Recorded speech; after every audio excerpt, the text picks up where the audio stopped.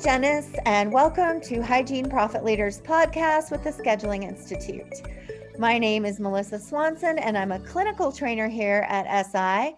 I'm a Colorado native, and I received my bachelor's in dental hygiene from the University of Colorado School of Dentistry, practiced clinical hygiene for 12 years prior to joining SI in 2014. Hosting with me today is the talented Allie Vanderroor. Please give her a warm welcome, as this is her first time co-hosting the podcast. Allie, why don't you go ahead and introduce yourself? Thanks, Melissa. My name is Allie, and I'm a clinical trainer with the Scheduling Institute as well. I'm a dental hygienist with my bachelor's degree from the University of Southern Indiana. I practiced hygiene for 7 years before joining Scheduling Institute. I'm originally from Indiana, but now I live in Atlanta, and I'm coming at you from our SI headquarters in Alpharetta.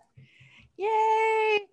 So Allie and I are recording this over Zoom. I'm here in Denver, and there she is in Atlanta, and we're excited to be joining all of you today to talk about chiropractic benefits in relation to maintaining our bodies while we're practicing dental hygiene. This is definitely a big topic that I think most of us are aware of. Statistics show that around 63 to 94% of dental professionals are affected by musculoskeletal disorders.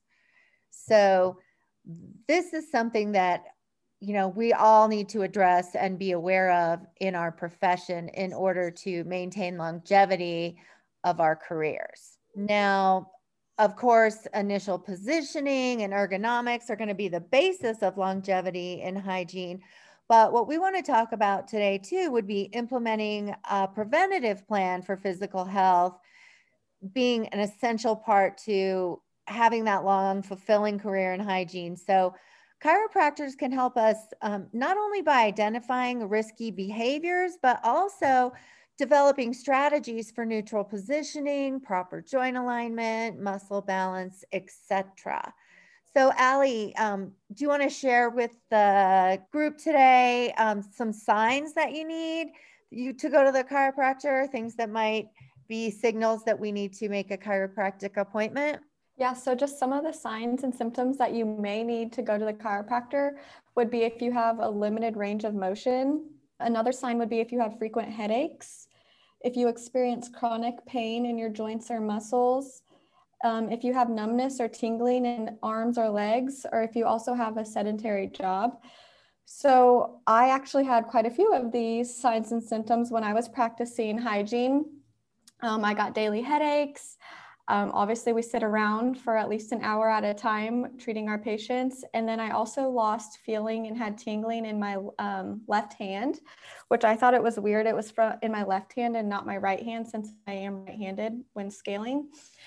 So I actually went to the chiropractor, and my neck was just really messed up, he said, from being hunched over all day. And I always, if a patient didn't feel comfortable laying all the way back, I would kind of position myself in a crazy position so my patient would be comfortable, which I know. Yeah, I think we've all done that. I mean, on occasion, you have those patients who just, for whatever reason, can't lay back or, yep.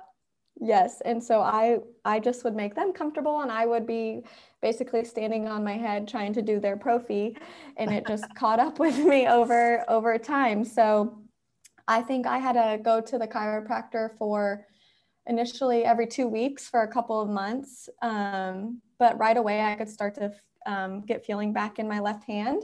So I knew it was working, but it was also just having to go back for that continuing care. Like, we're asking our patients to come back if they're in perio maintenance schedules, just how important it is to maintain the work that the chiropractor did for me, just as we do for our patients. So I will say firsthand, it did make a big difference on my body aches and pains. But I also did not have the best ergonomics when I was doing hygiene. So yeah, I think that's definitely something important to mention. So it's all going to start with, us being aware of our positioning and the ergonomics that we were taught in school, and just really adhering to that. I know that was a big stress when I was in clinical instrumentation in school. That was something they really focused on for us. So I feel like I came into practice with pretty good skills as far as that was concerned. But, I still struggled with muscular issues, especially around my neck, having a tight neck. So other things I think would be beneficial would be massage on a regular basis. It's just like, I like the analogy you used of how we bring in perio patients more frequently to maintain their health. We need to make sure that we're not just relying on chiropractic or massage, but that we're paying attention to our positioning. We're also doing daily stretches, maybe, daily massage on our forearms, stretching our fingers and wrists and rotations, and kind of doing some daily activities on our own that counteract the repetitive muscle strains we can be putting on our bodies through hygiene. In one office that I was in, Melissa, there was a hygienist. She had been practicing for, I want to say, like over 20 years. And she said that she gets massages every 2 weeks, goes to the chiropractor every month, and does yoga. And that the yoga, incorporating that into her routine made a really big difference for her, not to have any aches or pains. Because I can't imagine still doing hygiene after 20 years if my body was breaking down after 7. So yeah, that's really impressive. I think 7 used to be the amount of years that the average hygienist worked. And that is increasing now. I think we're seeing hygienists careers lasting in that 10 to 15 year range a lot more regularly than the 7 that was in the past. So I think that is due to us as a group being more aware of the things we need to do to take care of our bodies. I like that you worked with somebody that lasted that long in the field. I mean, that's pretty impressive. Yeah, I have lots of friends that aren't doing hygiene anymore. And we, like I said, we've only been out of school about 8 years now. So a lot of us took on different routes of careers just because we didn't realize how taxing it is on your body. And I know you said you had great posture, which I wish I would have been like you when I was doing hygiene. But I think when you're in school, you just are trying to get through it. Posture is important, but then when you're in the real world, it's just like a madhouse some days, trying to get through your schedule. Absolutely. And, I think everybody can relate to what you said about there are times when we are doing hygiene, like standing on our heads for sure. So it's always about the patient, it seems like. And sometimes we take a back seat to that. I mean, we'll do anything to get them comfortable so that we can get them taken care of. And sometimes that definitely means us compromising our health to get in the position to help their health be better. So let's talk about what's a good sign. So we talked about signs and symptoms that might need to send you to the chiropractor. And then we talked about the basis for daily functioning, watching our positioning, stretching, etc. So what are some other things you think are important to help maintain that long-lasting career? Well, I think obviously we talked about positioning, but I think just your nutrition, making sure you're getting enough sleep every night, and an exercise on a daily basis plays a big role in just your overall health and longevity of a hygienist. I know Jacqueline and Doug did another podcast on here about types of exercises that are best to be used if you are a dental professional. Just because being hunched over all day, you don't want to be doing workouts that are kind of doing that same muscle movement. You want to be opening up your chest and stretching out those movements, which I did not know. I did not know that before listening to their podcast. So if you're interested in fitness, go back to Doug and Jacqueline's podcast episode to listen to that, because that was eye-opening on what type of workouts you should be doing. Yeah, that's a great idea.